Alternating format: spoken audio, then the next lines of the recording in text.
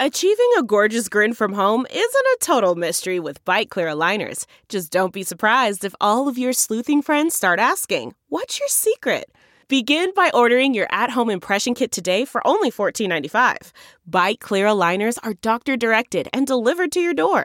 Treatment costs thousands less than braces. Plus, they offer flexible financing, accept eligible insurance, and you can pay with your HSA FSA.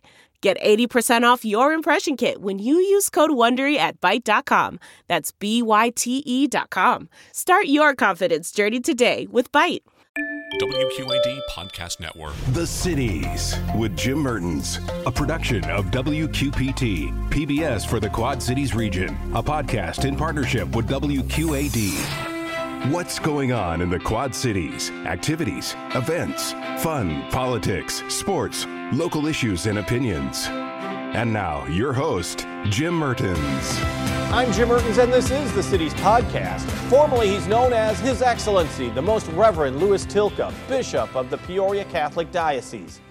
But to thousands, he's also known as Bishop Lou. And this month, Bishop Tilka took over as the 9th bishop of the Catholic faithful in the Illinois Quad Cities, but also down to Monmouth, Galesburg, Peoria, and then all the way east to the Indiana border. It's home to about 132,000 Catholics, less than 10% of the entire population in that region. And those numbers, which have been falling, is a concern for the church as well as this bishop. We talked with Bishop Tilka from his offices in Peoria. You said that you still feel unworthy of this office. Is that just modesty?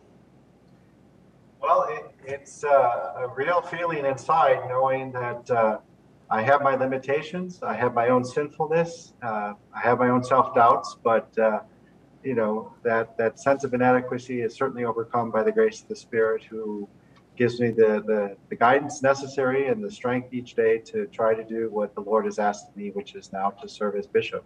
You've been a co-adjutor to Bishop Jenke now for about 19 months. You said that you've traveled throughout the diocese. I guess, first off, what have you learned about the church, and what have you learned about this region in these last 19 months?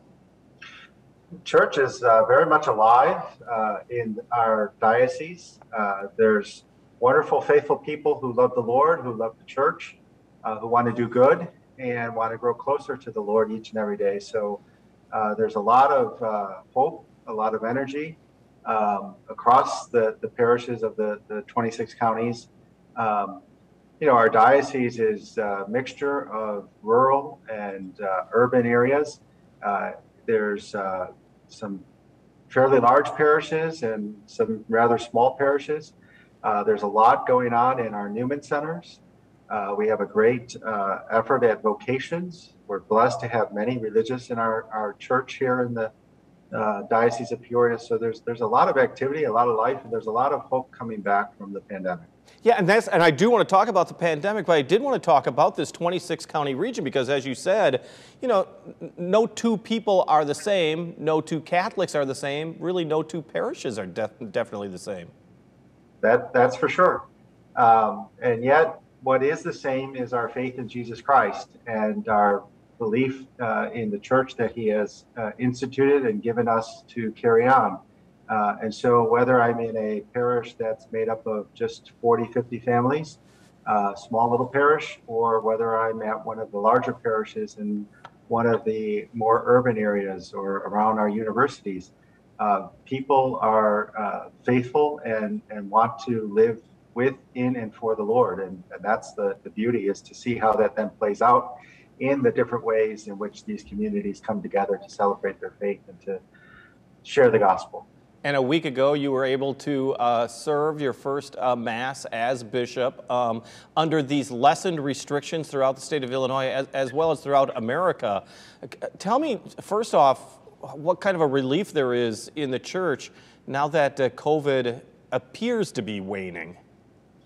Well, we're still in the midst of a pandemic, and there's a lot of good signs that we are moving in the right direction, but there's still a lot of concern that we need to show taking care of ourselves and taking care of each other.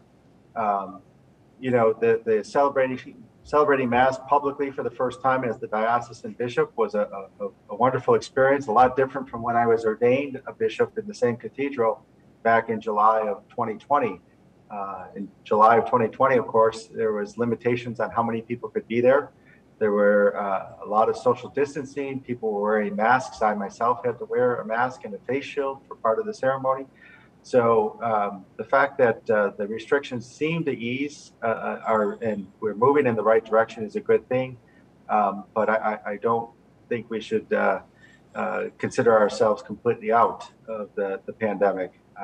We're learning to live more with it, and certainly learning to how we can better navigate now, especially because of the blessing of having vaccines and having therapeutic drugs that can help us to fight off the coronavirus, if we were to get it.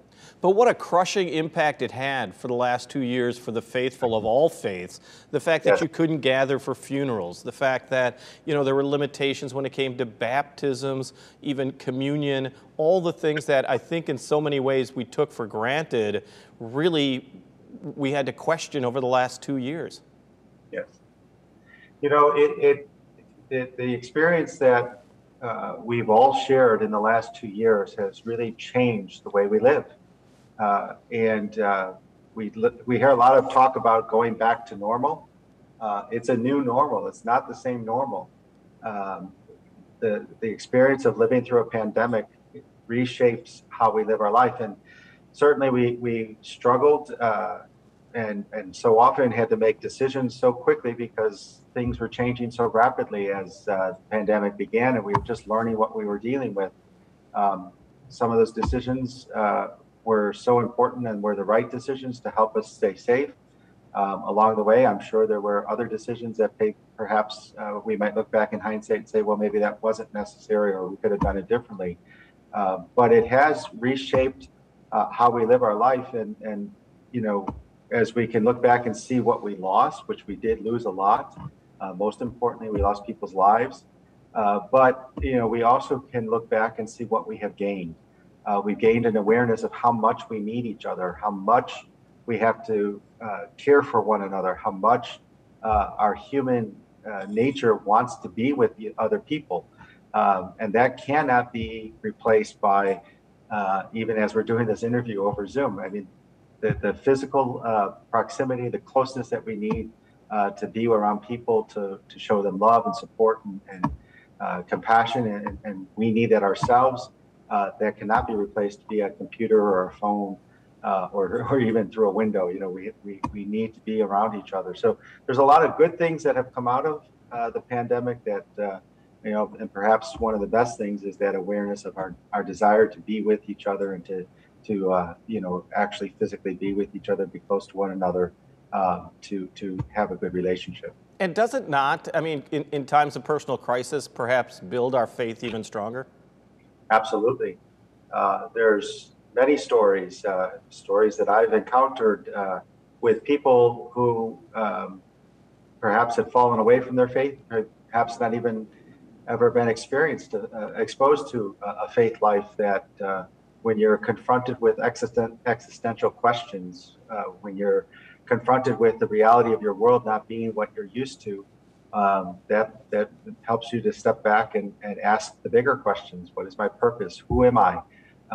And who does God want me to be? And so in many ways, the experience of the pandemic has invited people into a deeper experience of faith, and perhaps for some even just opened it up for them as a new possibility in their life.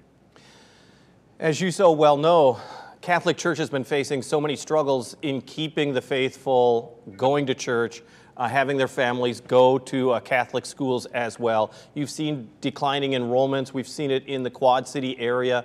Talk me through that as far as your plans for the future, perhaps specifically for schools such as Alleman High School that has seen a large decrease in student attendance. Well, I would back that up and say that, there's been a decrease in participation in people's faith, not just the Catholic faith, but across all faith traditions. That decline has been going on for decades. People tend to have become much more individualistic, thinking they can do it on their own, live without God. If they're going to live without God, that usually means they're going to live without a church or faith tradition. The pandemic only heightened that reality. And as the Holy Father reminds us quite often, we are living in a new age, a new apostolic age, a change of the ages, because what we can rely on in the past has shifted because the world has moved so much in a different direction today. And so our task of bringing people to church is first a task of bringing people to God. That's personal encounter with Jesus Christ that transforms them, that they realize how much God loves them and cares for them, that makes all the difference in going day to day.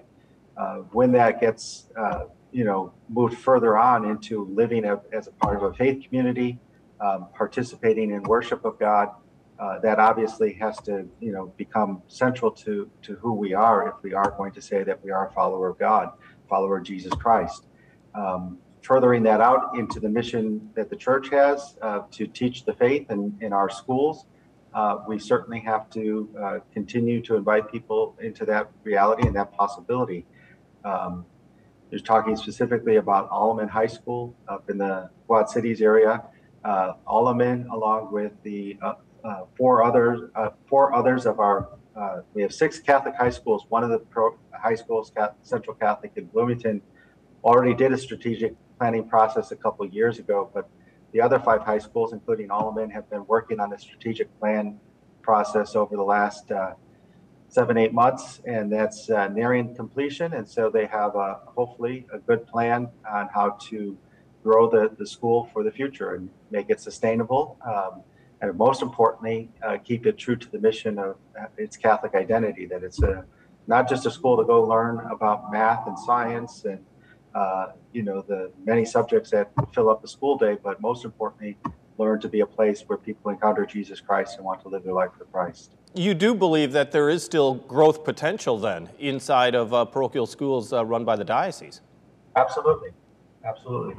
Unfortunately, we will have to look at our schools and, evaluate them, each of them, whether it's the 6 high schools or whether it's the 36 grammar schools that are in the diocese. The cost of educating a student continues to rise. The responsibilities and requirements that schools have to deal with, and sometimes called unfunded mandates, and those continue to be a reality.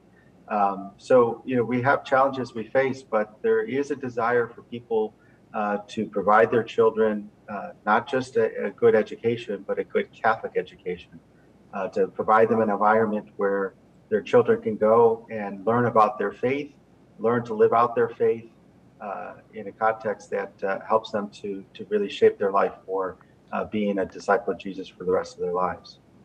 So when somebody comes walking up to you, do they say, "Good morning, His Excellency, the Most Reverend Louis Tilka," or do they still call you, because you're going by Bishop Lou? Yes. Depending on the situation and depending on the person, they will address me in different manners. So my title is Most Reverend. The office I hold is Bishop. One of the more traditional references is Your Excellency. I'm comfortable being addressed however the person feels they need to address me. Sometimes because of the office, they want it to be more formal. But I'm also very, I'm just a regular guy. So,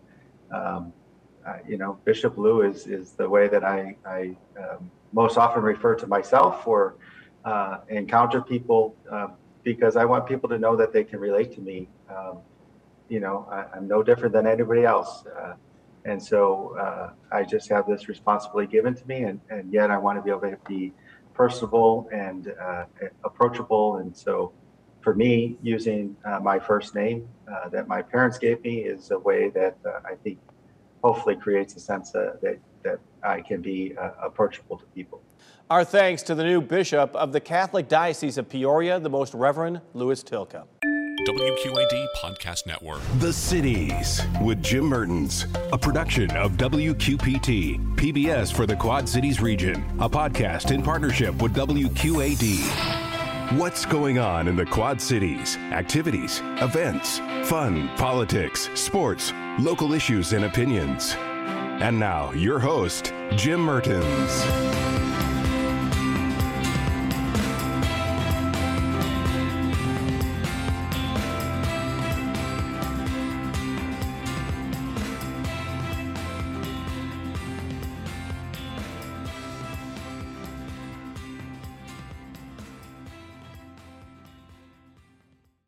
You know how to book flights and hotels. All you're missing is a tool to plan the travel experiences you'll have once you arrive. That's why you need Viator. Book guided tours, excursions, and more in one place. There are over 300,000 travel experiences to choose from, so you can find something for everyone. And Viator offers free cancellation and 24/7 customer support for worry-free travel. Download the Viator app now and use code Viator10 for 10% off your first booking in the app. Find travel experiences for you. Do more with Viator.